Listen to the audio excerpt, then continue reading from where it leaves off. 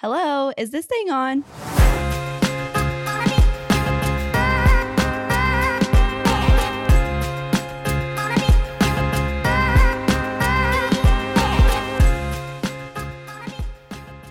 Hey everyone, welcome back to another episode of Energy 101.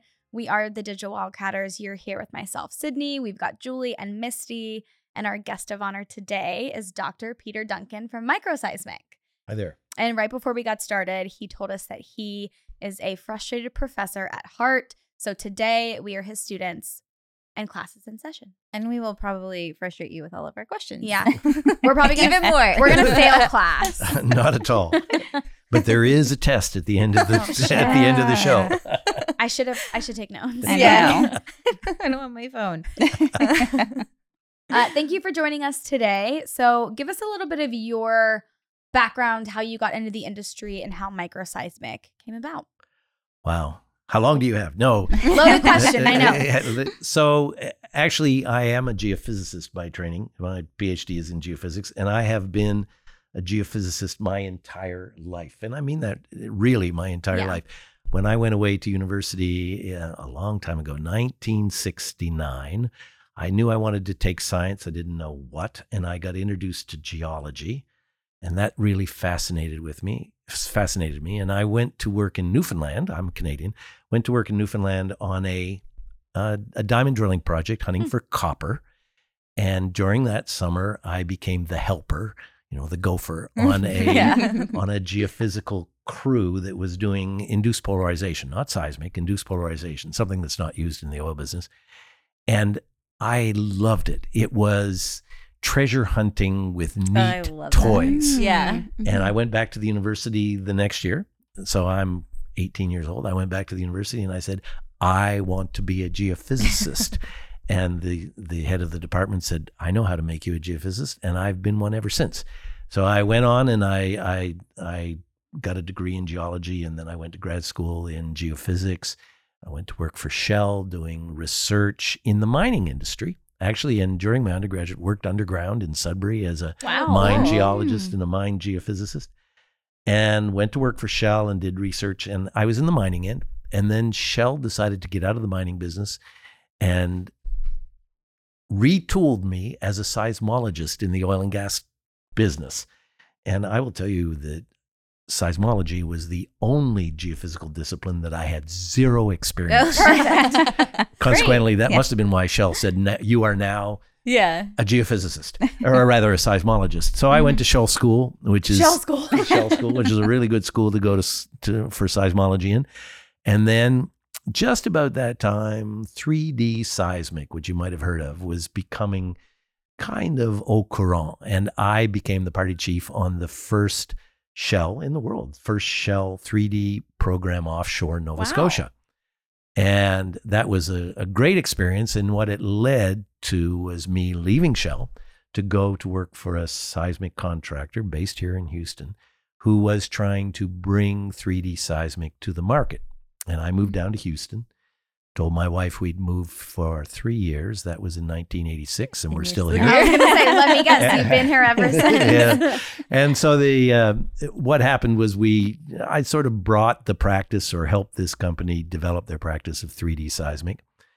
And then along the way, Houston is such an entrepreneurial environment. I had the opportunity to move from doing seismic to actually becoming an oil company. And with two other guys, we took our knowledge of 3D seismic kind of at a major oil company level and founded a little company to do 3D seismic, not as a service company, but as an oil and gas company in the market, and partner with independents. Mm-hmm. And we raised some venture capital and then eventually took our company public. Wow.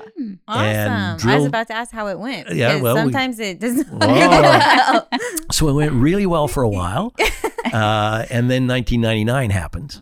And in 1999, you couldn't raise money for an oil and gas venture. And we started getting AFE'd out of all of our deals. And we drilled wells in places we had no business drilling wells, Africa, out in the deep water of the Gulf of Mexico. So anyway, we kind of crashed and burned. Yeah. We got bought out. And I went back from the buy side, that is being an oil and gas company, back into the technology side. Still doing seismic, but I'd kind of, what would I say? I wanted to find something new. I was maybe bored with 3D seismic and wanted to do something different. And I actually ran into this professor, MacArthur Genius Grant Fellow, a really smart guy, kind of off the wall, lived on the top of a mountain up in Colorado. And he, through friends, approached me and said, look, I've got some ideas about doing seismic exploration, but not using dynamite, not using vibrators, but something called passive seismic, where you just listen to the earth rather than send a sound in and get the reflection, but just listen to the earth. And from that, tell something about what's going on. Now, you might listen to earthquakes happening somewhere far away, and from the sound that traverses the earth between the earthquake and where you put your geophone on the ground, you could tell something about the structure of the earth. We could do that. Or there might be activities of the engineer going on that you listen to how the earth's responding and be able to tell them something about whether they're doing good deed. So it might be that they're injecting waste fluid and you want to know where that's going. Or it might be that they're fracking the rock. Or it might be that they are drilling a well and you really want to know where that drill bit is. And so you could listen to hear the drill bit and then map where it's occurring. And so we started to pursue that. This professor had some software and some intellectual property, which I gave him some stock in a new company to found, and we founded Microseismic Inc. And what year was this? 2003. Okay. And we then went out and raised a little venture capital from some people that I knew from the oil business. Started with friends and family, then some venture capital, and then some more venture capital. And the first bit of money was just, well, does this science make any sense? Right. And we went off to the field and tried a few things, and it seemed to make sense. So then we raised a little bit more to see whether the science could be turned into a business. There's a big difference between the science and 100%. And so we raised a little bit more, and the business started to take off. And we were growing. In fact, what happened was the shale gale came along. And one of the things that shale people needed to do when they fracked the rock was know where the fracks were going. They had these very simple models for how the rock broke and how their wells, when they fracked them, reacted. And their models were all wrong. And how did they know their models were wrong? Well, the wells weren't behaving the way they thought they should. And so they approached the industry, me and other people who were in this microseismic or passive seismic business. And we started listening as they fracked. And as we listened, we were able to tell them that what was going on down there was a whole bunch different than they thought. And so the business took off. And all of a sudden, I didn't have any time for doing anything else except frack monitoring. And that became my principal business. And we grew so fast, exponentially, that we attracted private equity. And private equity came in and did a big investment in us in 2010. And we were on the way to going public again. And I'm not supposed to bang on it. It's okay. To going public again. And then things started to turn in the industry. And there were a couple of things that happened. Number one, in North America, where most of our business was, the shale gale was largely a North American phenomena. And the engineers had started to get to the point where they began to understand the plays, or feel they did at any rate, and not need the frack monitoring as much. Because they thought they could do it on their own. Yeah, they thought they understood things. So they'd figured out the formula. Or because it's like already mapped, right? Or no? Well, no, every well is a little bit different. Okay. And if you've ever driven along a road cut, you know, if you watch the rocks change very fast. Yes. And if you're drilling a well that's 2 miles long, a horizontal well that's 2 miles long, along that length, there can be a lot of change. But they'd begun to think that they knew it well enough. But the other thing that happened is that the whole oil business changed. In the 2018, 2019 time frame, the investors in the oil business started to say, well, they used to reward these oil companies for increasing reserves. Mm-hmm. You increase the reserves every year, your stock value is going to stay up. And that's how we're going to recognize you as a viable company. They changed. And the investors started to say, no, what we want you to do is return money to the stakeholders, to the stockholders. And so the focus became not so much find new reserves as produce what you've got economically and make a profit. Mm-hmm. And so all of a sudden, the oil companies, our clients, were rewarded for not spending money. And things like frac monitoring became discretionary expenditures, which they only made when they were in new areas or where something really bad happened to their well. And because the engineer that thought they knew what was going on didn't. And so the frac monitoring business took a hit because of that change. And then COVID happened and we couldn't send crews to the field and nobody else could send crews to the field. And so our business, I mean, we went from 250 employees to 5 in 2020. And I had to lay off all of the, even laid myself off. Just kept 5 people who could keep the furnace on, you know, that sort of thing. But it's come back. Crews are going back out into the field. And you know, on the frac monitoring side, what happened was as the well spacing in these shale plays became smaller and smaller, there started to be interactions between the wells. So they'd be fracking well A and well B would get hit by that frac and maybe damaged. We had clients who experienced having well bores sheared off. Well, I mean, it's one thing to drill a well and it not perform as well as you would like. It's a whole other thing if you drill a well and then the well next door shears it off and you lose it completely. That's a good way to limit your career. So the engineers started, and our business began to grow again, but instead of helping people drill a better well, it was more helping people keep from having any kind of frac-driven interaction that would be negative on their wells. I have a question about that. So prior to this, I mean, I would think if you're drilling a well, do people have some sort of idea of how close they can get and they just hoped they didn't hit it? Yes. The other well, they were just kind of like a drill and pray, but it doesn't go bad. Actually, when they first started doing fracking, the phrase pump and pray was actually used by people to describe their approach to completing wells. So as the microseismic business got better, one of the first products we would deliver is something called the stimulated reservoir volume, which would be based on the cloud of snap, crackle, pop that we would hear as they crack the rock. We would draw a balloon around that and say, well, you're probably going to drain this much rock. And they would say, good, well, then I'll put my other well twice that distance away, and the 2 balloons will just kind of touch, and that's good. But the problem is that balloon size would vary down the length of the well, and it would vary from rock type to rock type. It would vary from play to play, and so it wasn't very predictable. Well, I was going to say, I feel like, I mean, as we know, these operations are expensive, and it seems like something not smart to guess at.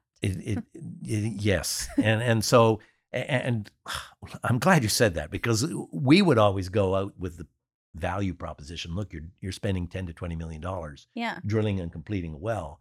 What's a couple $100,000 to make sure you do it well, to do it right? Yeah. But when the industry changed to being value driven, to being expense driven, and where the prevailing attitude was, my well's doing good enough, I don't need to spend a penny more on science, then that whole idea kind of went away until they started to lose wells because of the fracture-driven interaction. And lose money. And then they came back to us and said, okay, well, now we need to start the wells. And it's neat because what we do is we actually monitor in real time.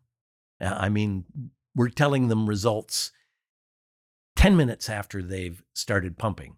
and we'll say, oops, we're seeing something that could be damaging to your well happening. You should curtail your pumping. Decrease the rate you're pumping at, decrease the pressure that you're pumping at so that you can save your well. And that's kind of where our frac monitoring business has gone to. More instead of let's make a better well or let's find out what the well spacing is, more to how do I protect my wells in real time.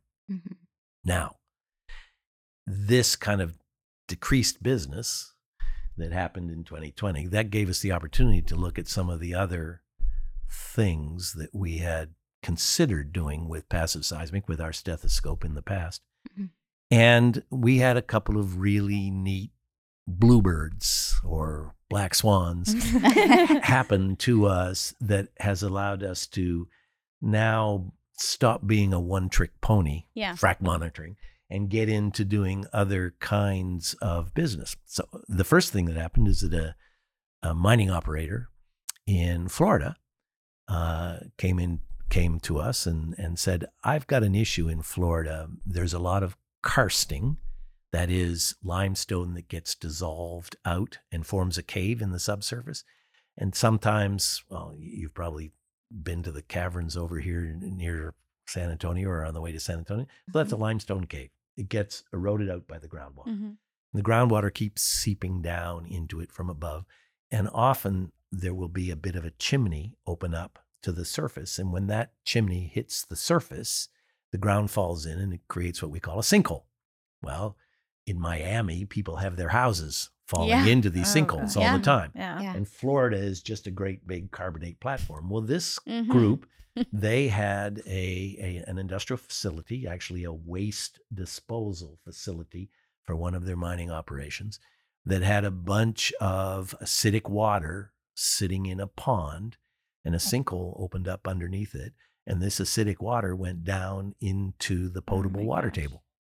And it cost them nearly $100 million to fix this problem. What happens if it goes into the water table? Well, they have to drill wells around and suck that water out and monitor and make sure that it doesn't get out into people's yards and all that sort of stuff.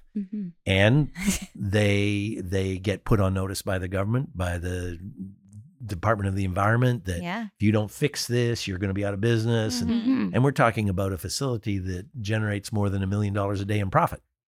Jeez. So they came to us and they said, we've tried every other geophysical technique. Is there something that this stethoscope of yours could help us with? And I said, don't know, but let's give it a shot. And we did. We went out and we planted our stethoscope around the facility and we started to listen. And sure enough, we started to hear snap, crackle, pop that sounded like it was bits falling into a hole.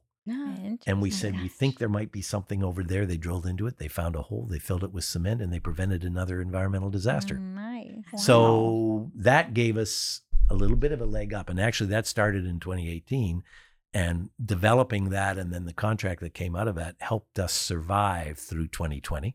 Love that. And so then lately, so using exactly the same ideas, lately, I'm sure you've heard of CO2, CCUS, carbon capture, utilization, and storage. That's the buzzword these days. Oh, yeah. So, and the government, the U.S. government, DOE, is spending a fortune on trying to get that industry going. And it's great because it enables the oil and gas business. If we can find a way to capture the CO2 that's emitted during some of our hydrocarbon-related activities, then it gives a longer lifespan to the hydrocarbon-related activities. I like that term, hydrocarbon-related activities.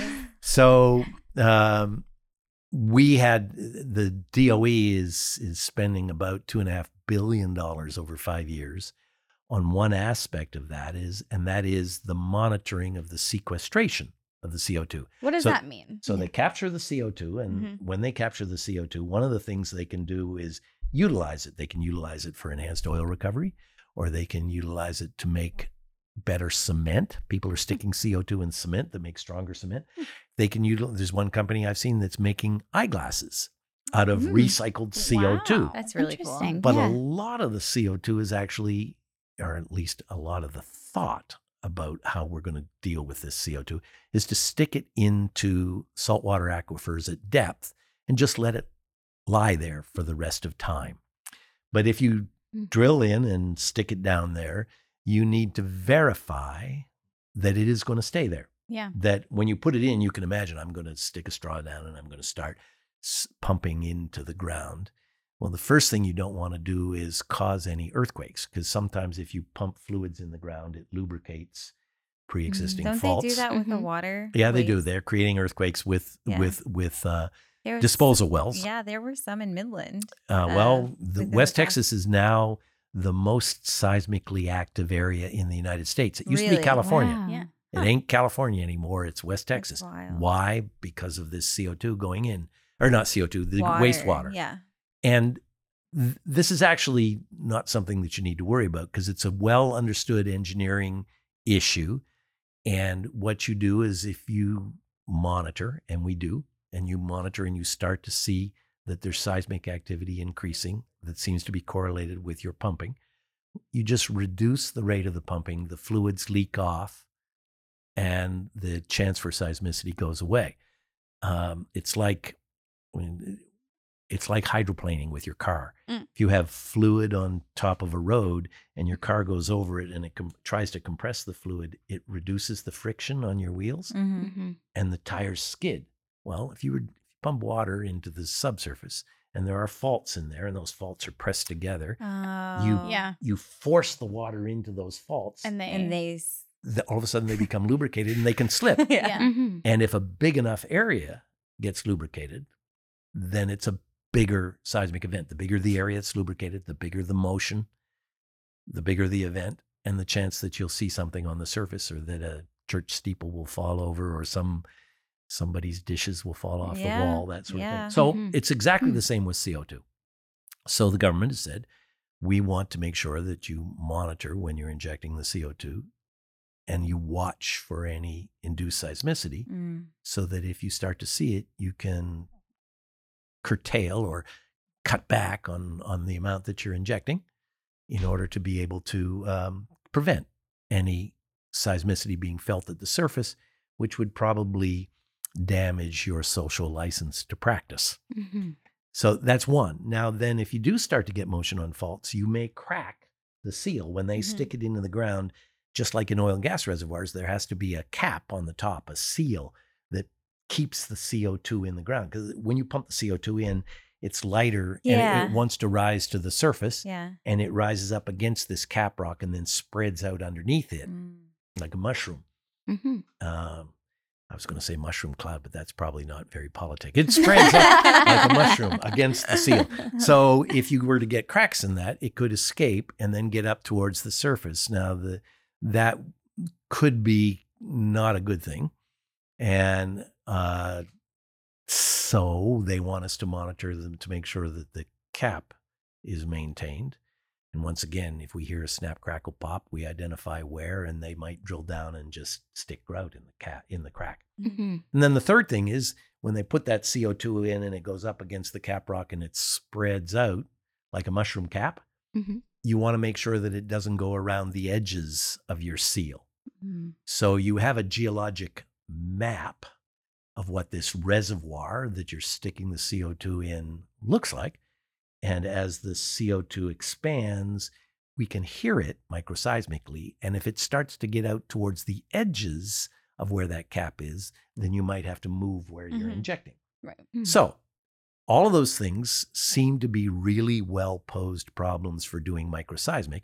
And the DOE had announced that they were going to spend $2.5 billion on technology development to monitor these kinds of things. And so we wrote to them and said, well, look, we're doing this stuff in Florida, and it's exactly the same kind of problem and technology as you're asking to be deployed on CO2. And they gave us a grant. And amazing. so we have taken this grant to re-engineer our technology that we're using in Florida. And then we got a second grant to now go deploy it. So the first was just funding of an engineering study. And then the second grant was to say, you can go in the field. So Do we're it. now actually talking to several different parties about their CO2 injection sites and having us go out and do the monitoring on it, paid for by the DOE. That's awesome. So that's Cool. another Win-win new for business. everyone. Yeah, Yeah. yeah, for sure. And then the other thing that's happened is you've probably heard of geothermal energy. Mhm. And the Earth's core is the biggest nuclear reactor that we have anywhere near us. The sun would be the next one, Yeah. but it's a little farther away. But all that heat coming from the Earth's core leaks out towards the surface. And there are lots of people doing harvesting of that heat for domestic purposes. Mhm. You know, these are small scale things where Yeah. you put pipes down in the ground and you have heat pumps and stuff like that. But a more exciting, at least more exciting to me, that's more industrial scale, is what they call enhanced geothermal systems. So you drill down a little bit deeper into the really hot, dry rocks and you harvest the heat from them. The problem is these hot, dry rocks are very impermeable. They're granites for the most part, or volcanic rocks Breaks of all some the sort. tools. Well, and you can't put the fluid through it. Yeah. You need to harvest the heat. You need to flow fluid through the rock and have a big enough surface area that you're going to be able to harvest the heat from that rock fast enough to bring it back up to the surface, and then at the surface use it to drive a turbine or something like that. And you need to do that at a rate that is commercial.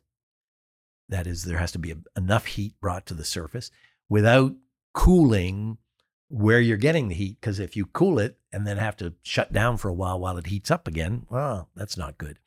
So the theory is this thing called enhanced geothermal systems, where they drill down into the subsurface, these impermeable hot rocks, and then they frack them. And they frack them just exactly like we did the shales, for exactly the same reason. They had to frack the shales because they're impermeable. Right. The fluid doesn't flow through it. In the shale business, we fracked those rocks so that the hydrocarbons would come out. In the enhanced geothermal, we frack the rocks so that the fluids will flow through it. And we're basically building radiators. Or if you've ever seen electric, we don't have them around here much, but electric radiators, they have all these little fins on them. Well, every one of those fins is like the frack that we're going to create in this batholith, this granite rock, and we're going to flow water through those little fins and then bring the water back up to the surface. And we need to create a lot of surface area. Well, it's exactly the same technology as used in the shales. Now, people have known about doing enhanced geothermal for years, probably 40, 50 years. And there have been, I think, on the order of 14, maybe 15 enhanced geothermal projects in the world so far. That seems, I can't decide if that's low or high. I think it's low. Okay. But none of them have been economic. Yeah. Yikes. Not a one. Yeah. And bad things have happened. Like in Basel, Switzerland in 2005 or 6, they tried creating a batholith, and they knocked a lot of dishes off the wall when they did the fracking. And the civil engineer who pulled the lever, that he was put in jail for a couple of days because you're creating earthquakes. I mean, and they've had a big project in Australia that ran for 5 years and just couldn't create enough heat economically to compete with hydrocarbons. And I think that's still the case. But what's happened, sort of a benefit of the oil and gas business collapsing, has been that there's been a bunch of frack engineers who were looking for other things to do. Just like I've been as a monitoring looking for other things to do. And these frack engineers have this marvelous experience in fracking shales over the last 20 years. And they started to look at what the enhanced geothermal people were doing and saying, well, you've got it all wrong, guys. We've learned how to do better than that. And so now there's a whole new generation of enhanced geothermal projects starting up, a couple in the States here. And what do they need to do? They need to monitor to see where those fracks are and whether they're creating the right kind of a heat exchanger. So that's another business opportunity for me to take what I'd already developed and was already known by these shale fracking engineers and say, hey guys, remember me? Yeah. I can help you with this problem too. Yeah. And so we now have 4 verticals, I think you called it. 4 verticals are sort of our frac monitoring business that helps people prevent frac-driven interactions between wells or negative frac-driven interactions. We have the karst alert, which is looking for sinkholes before they're a sinkhole, Right. so that you can prevent it from becoming a sinkhole. Mm-hmm. We have the CO2 sequestration, which there isn't a lot of it going on right yet. Actually, there's only, I think, 3 or 4 active wells in the United States right now that are doing CO2 sequestration. All of them are being monitored by sort of experimental microseismic businesses, but we're going to make it a real business. And there's a market there. It's maybe a couple of years out. And then finally, there's this enhanced geothermal.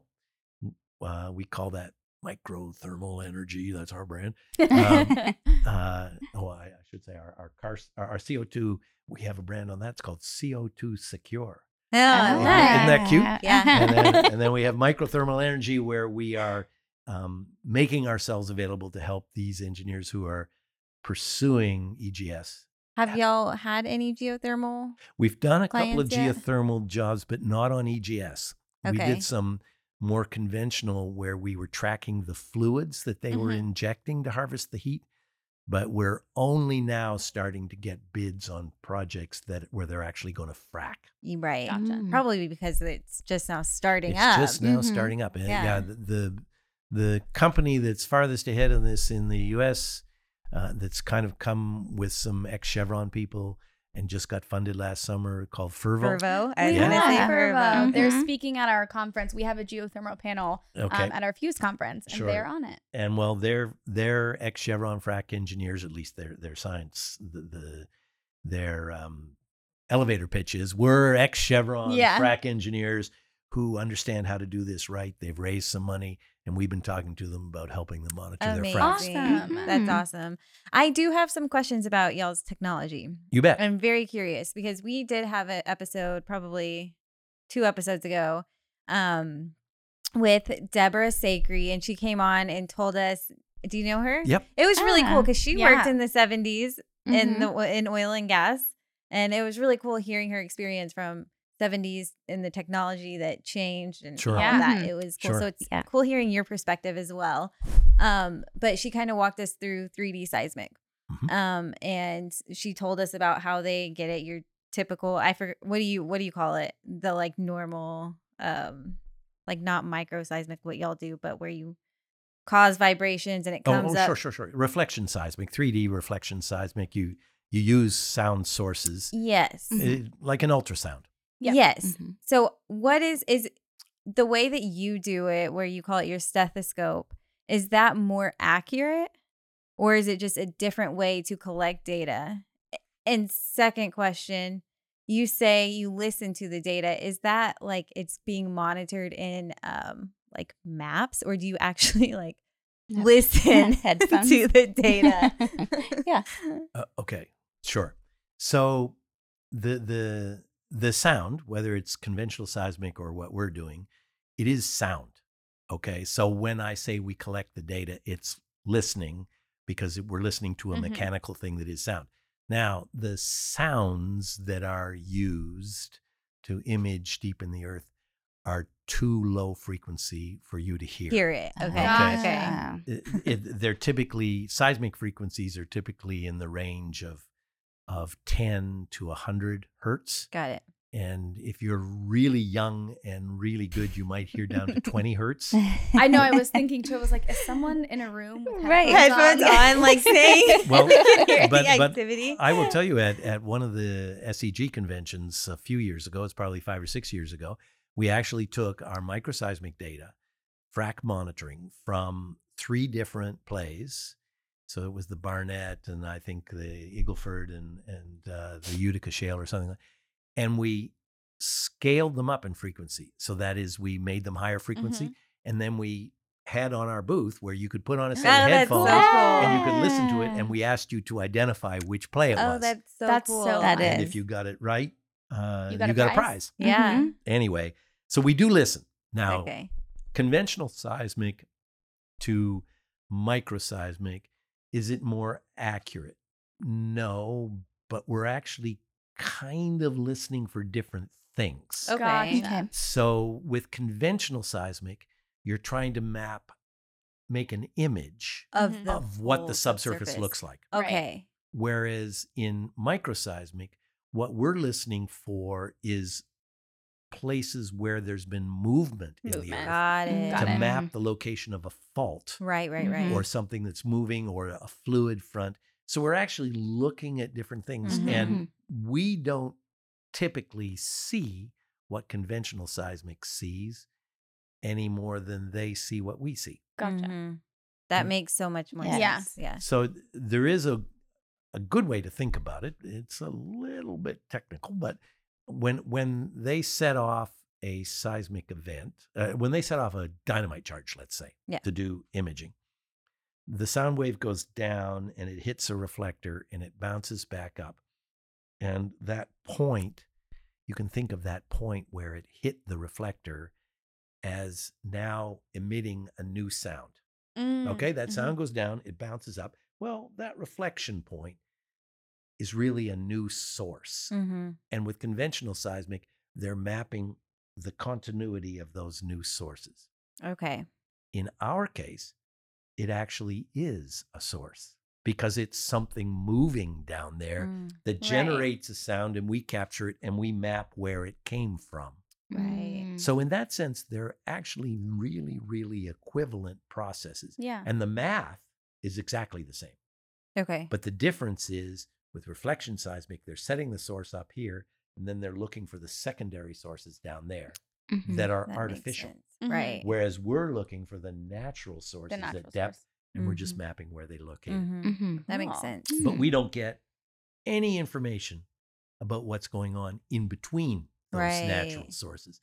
Whereas with reflection seismic, you're creating Right.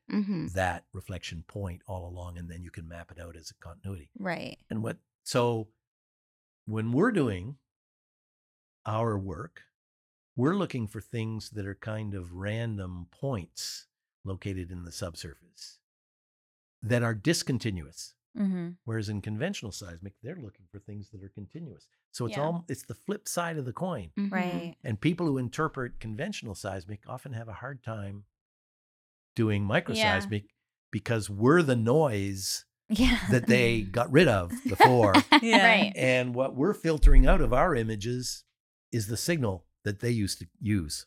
Or that they Interesting. still use. You're like yin and yang. Yeah. We are definitely yin and yang. Do you need to use both whenever you're like, let's say, fracking a well? Do you need the Absolutely. conventional at first, and then you need to monitor with Absolutely. micro? Because if Okay. you didn't have the conventional at first, you wouldn't know where to put your well bore. Right. Right. So you Mhm. put the Duh. well bore and you drill the well bore into that image, like below the top of the table here, and you Yeah. stick your well bore in there, but then you frack it. Well, And you have the no idea where seismic- you're going. The seismic's Yeah. not going to, the conventional seismic that you've already put into the can, that you've already collected, it's not going to see where you fracked now. And it's not going to tell you when you're getting close to your Yeah. It's not. neighboring well. That's right. Mhm. So then we listen but we start with the map that they've created. And we then map all the little snap, crackle, pops Cool. and see Mhm. whether it's confined within those layers and if it starts to go outside those layers, if they start to frack up in something that is an aquifer that has water that they don't want to be involved with, then we tell them to stop. Mm. Do you guys work on site, or is the data like coming to you guys remotely? Yes. All of the above. So a long time ago when we were first in the business, the data would typically be collected in the field, Mhm. put onto tape, brought back to the processing center, and it might take us anywhere, well, worst cases, 6 months Wow. to get an answer back to them. Well, how is that even worth it? Like, Yeah. how is Yeah. that? Well, that's a really, really good question. But it was the best we could do. Right. Okay. And this was true of 3D seismic. Back in the old days, 3D seismic, you would shoot a 3D seismic survey out in the ocean, and you might not get data for a year. So you just Jeez. Wow. don't like, you don't have a project until that's finished. That's right. Jeez. So with us, we would go out and we'd collect the data in the field, and then we'd bring it back to the shop and we'd process it. And the problem is, what are you going to do with knowing how to frack a well 3 months later, knowing whether you fracked the well correctly? You want to know it right away so that you know what to do differently. Yeah. So there was a lot of market pressure for us to shorten that time frame. And one of the things we had to do was then put our computers, because there's a lot of data, more data in microseismic than in conventional 3D, really. So we need to put our computers out in the field, right, and process the data right there in the field in real time. And so we started doing that, 2008, 9, around then. But geophysicists are expensive, and geophysicists of your generation don't want to go to the field. Okay. They want to be able to work. So what we started to do actually is have command and control. So we couldn't bring the data back to our processing center through the cloud or communications. Satellite communications were too expensive for that amount of data. But what we could do is, put the command and control. And so we would have a satellite dish, and the geophysicist would be sitting in our office or in their bedroom, and they would be processing the data remotely, and then the answers would be transmitted to our client. And we took that to a pretty good level of application, to the extent, we actually had some work in China. And so we put our computers in a sea chest and sent it to China. We called it our China cabinet. And it had a satellite dish on the top. And we actually did work for BP, where the well was being fracked in China, and our geophysicist who was doing the processing was here, but the processing was happening in China in the field. And then the answers would be sent to Houston to BP's. And it was all happening in real time. And we actually had our chief geophysicist at the time was at a convention, and I think he was at a convention in Amsterdam, and he was sitting next to a BP geophysicist, and he said, "Psst, buddy, you want to see your frack?" And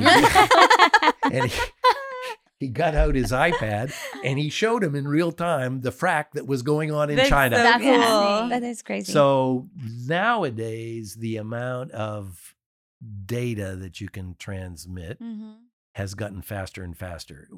And in the field, we're typically putting 5G cells, or even now experimenting with Starlink, which is even faster. Is that the Yeah, it's the Elon Musk. Musk. Yeah. And so I was going to say Tesla, and I'm like, it's related but not correct. Same idea, yeah. So more and more, like in our other 3 verticals, the Karst Alert and the CO2 Secure and the EGS stuff, more and more of that, the data are actually being brought back over the cloud into our shop. The conventional seismic, there's still a fair amount of that we do at the edge with edge computing, or the conventional microseismic, the frac monitoring. It's probably about 50-50. Yeah. But within another couple of years, we probably won't be needing the edge computing. It's just we'll bring all the data back. Yeah.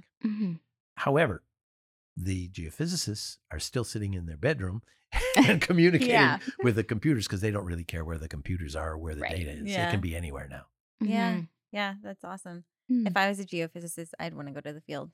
I just want to go to the field in general. You're hired. You're hired. Let me on. Let's talk. I'm done.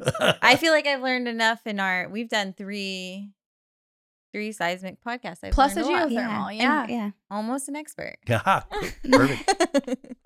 Well, then I have a question for you. Oh, God. Is this where the test comes This in? is the test. I feel like we'd ace it.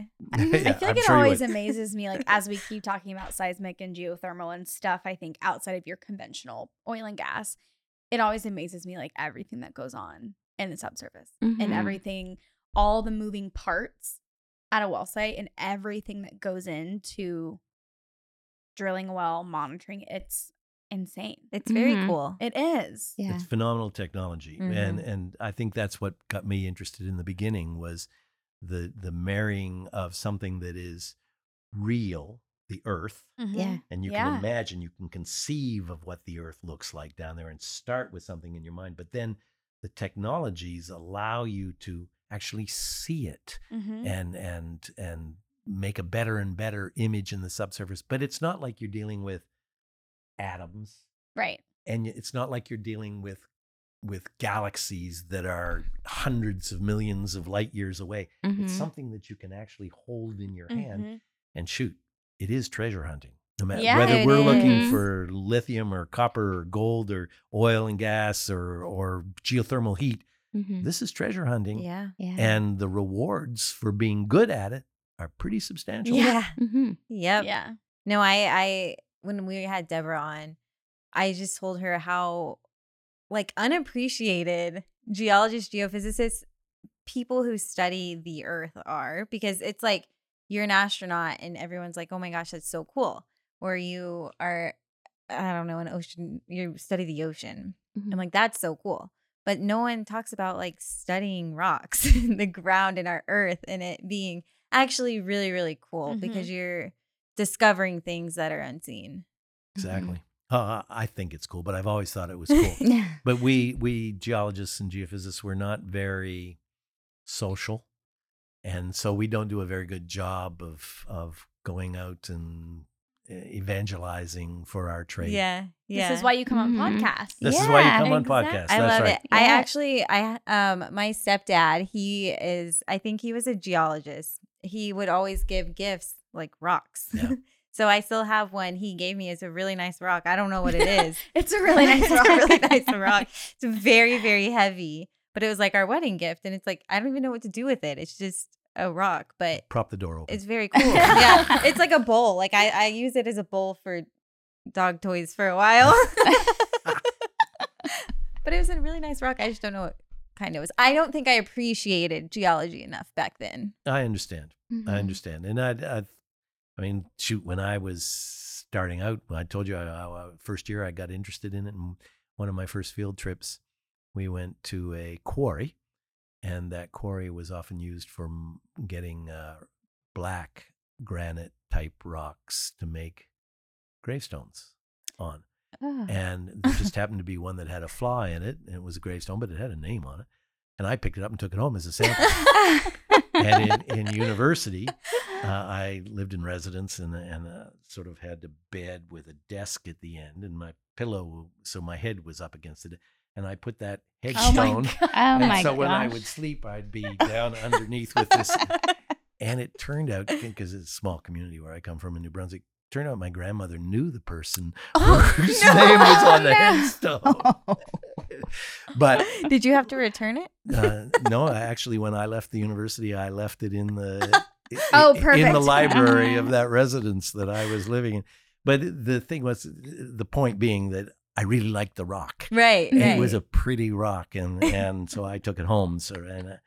But there's a certain amount of weirdness to that, don't you think? Liking rocks enough that you carry them home. It's a little weird, but it's okay. I have a box that I've shipped around with me, and moving from Eastern Canada to Western Canada, and then down here, and it always gets moved around. Is it very heavy? My rock box. It's heavy. I think my wife has thrown a lot of them out. Because it keeps getting lighter. That's funny. Do y'all have any other questions? I don't think so. Let's rapid fire. Yeah. Missy? Okay. In your opinion, what is the biggest misconception in energy?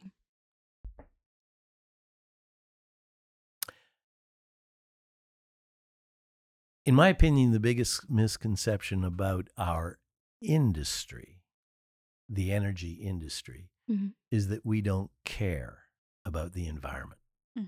And time again, when you go off into the papers and you hear people talk, any energy creation is bad because, and the only thing that we in the oil business or in the mining business or maybe more generally in the energy business, the only thing we care about is making money. And that is so untrue. What attracted me and most of my contemporaries, my peers into the industry, is a love of the earth and nature and a desire to understand it better And sure, to reap the benefits of it, but not destroy it. When I was a student and I would go in the field, if we left a lunch bag, we failed the course, you know? And when I worked in the field doing field geology for Shell and International Nickel and everything, we took care of our environment and we policed the grounds afterwards. And sure, we had to dig holes. And sure, there would be slag heaps and things like that. And sure, in the old days, maybe people weren't as careful or concerned or took care of things as they do. But times have changed. And I don't think that the general public appreciates that. And I think that's the biggest misconception, is that we don't care about the earth. And in fact, we really do, probably more than they do. That was a great I know. answer. That was We'll have to clip beautiful. that. Do you have an embarrassing story that has happened in your career? Oh, man. Do I have an embarrassing? I probably have tons and tons of embarrassing stories. Give us your best one. Ooh, you didn't prep me for this, so I'll have to think. Okay, I'll tell you one that still haunts me to this day. I'm excited. And it's not salacious. It's just a technical error that I made. So when I was in, I guess probably I'd finished third year university as a geophysics student, but I was working underground in Sudbury at a little mine called the Little Stobie mine, which is a copper, nickel, zinc, silver, whatever mine. And I was there as a mine geologist for the summer. And this researcher, Sudbury is a meteorite crater. Okay, so a large meteor. I think it's the third or fourth largest meteorite crater that we know in the world. Wow. And what happened is this meteorite hit into the earth and it created cracks that go down and allowed the mantle or the molten part of the rock to come up into the earth. And all of that molten lava contains the copper, nickel, zinc, gold that we mine. And so it formed a bowl, like what your stepfather gave you, but a big, I mean, we're talking 10s, 20, 100 miles across. But just a little bit bigger. All of the mines are along the edge of the bowl where these cracks came up. So this professor, back to my story, the professor wanted to do some work on the meteorite impact to figure out the angle that the meteor came in and all that. And so he needed to have samples that showed the dip, the attitude of these fractures in the earth. So he needed to know what we call the strike, but the direction north-south, and the dip, the inclination. And he asked if we could collect samples of these fractures and send him oriented samples. So they sent me with a bag and I went down into the mine. I was used to going down to the mine to collect samples of these particular fractures. And to collect the samples, you had to know the direction. So you'd mark with a marker on the side of the rock the strike, the direction it was pointing. And then you were supposed to mark the dip so that you would know the inclination. And I forgot to map the dips. And I spent a whole week gathering rocks, carrying them to the surface. And when my boss, the mine geologist, looked at it, he said, "Where's the dip?" And I mean, I'm a third-year student. I should know better. And so then, now here's the embarrassing part. He said, "Well, we can't take the time to go do this again, so we'll just draw some dip lines on it." So we just drew the dip lines on it, and we sent it off to this poor professor. Oh, no. Who probably Has research. had when he put his work all together, said, well, this doesn't make any sense Yeah. whatsoever. He's like scratching his head like, what is wrong? I mean, maybe he even got fired. oh my God. Or lost his grant, or this PhD student failed. Oh no. And that was all my fault. That's pretty embarrassing. I hope he listens. Right? And he's like, oh my gosh. That explains everything. That Yeah. explains everything. That's a good one. That is a good very one. technical. It's a very I'm picturing Oopsie. this person opening that, Yeah. like having the rocks and just being like, "This Well, is what." no, they it would sent take him a me. while to figure it out. Yeah. It would take him a while. He'd have Yeah, to because plot it it all would out. look like it was It would look right. real. That's right. Did Yeah. And that just y'all try to like with the dips? Did you try to like? best we could. Yeah, best we could. But it was pretty much a cluster. Yeah. That is- So, and Very I will funny. tell you, seriously, I still on occasion wake up at night and say, oh, that was a terrible thing I did. Oh, that poor professor. Mm-hmm. Oh man, that's funny. Yeah. You want to wrap us up? Like, just a Yes. thank you. Yes. Thank you for coming on. I love this episode. I Mhm. enjoy all the geology talk, even though most people think it's boring. I think y'all are really cool. And no, we really appreciate you coming on. And if people want to find you, where can they learn more? Are you on LinkedIn? I'm on LinkedIn. Is it Peter M? Probably Peter M. Duncan, or maybe just Peter Duncan. But Okay. I'm also, we have our company website is microseismic.com. Easy enough. Mhm. And on the website, there is a little button you can push. They may have hidden it now, but since the beginning, there's always been a button that said Ask Peter. Oh. And you click on it and it fires up an email and you can even be anonymous. Oh, wow. That's actually really cool. That is cool. I love that. Mhm. Yeah, well, you have to be out there for people. Yeah. Yeah. Yeah. Well, thank you. Yes, thank Thank you. you. Do we have any other announcements? Fuse. Fuse. We actually will be talking about oil and gas technology enabling geothermal everywhere. So it goes right along with what you're doing. We will also have a CCUS panel. Lots of good information. So Fuse is October 30 and 31st. Buy your tickets. buy on your ticket. digitalwildcatters.com. Yep. I've already signed up. Have you? Yay! We'll see you there. We'll see you there. See you there. All right. Until next time.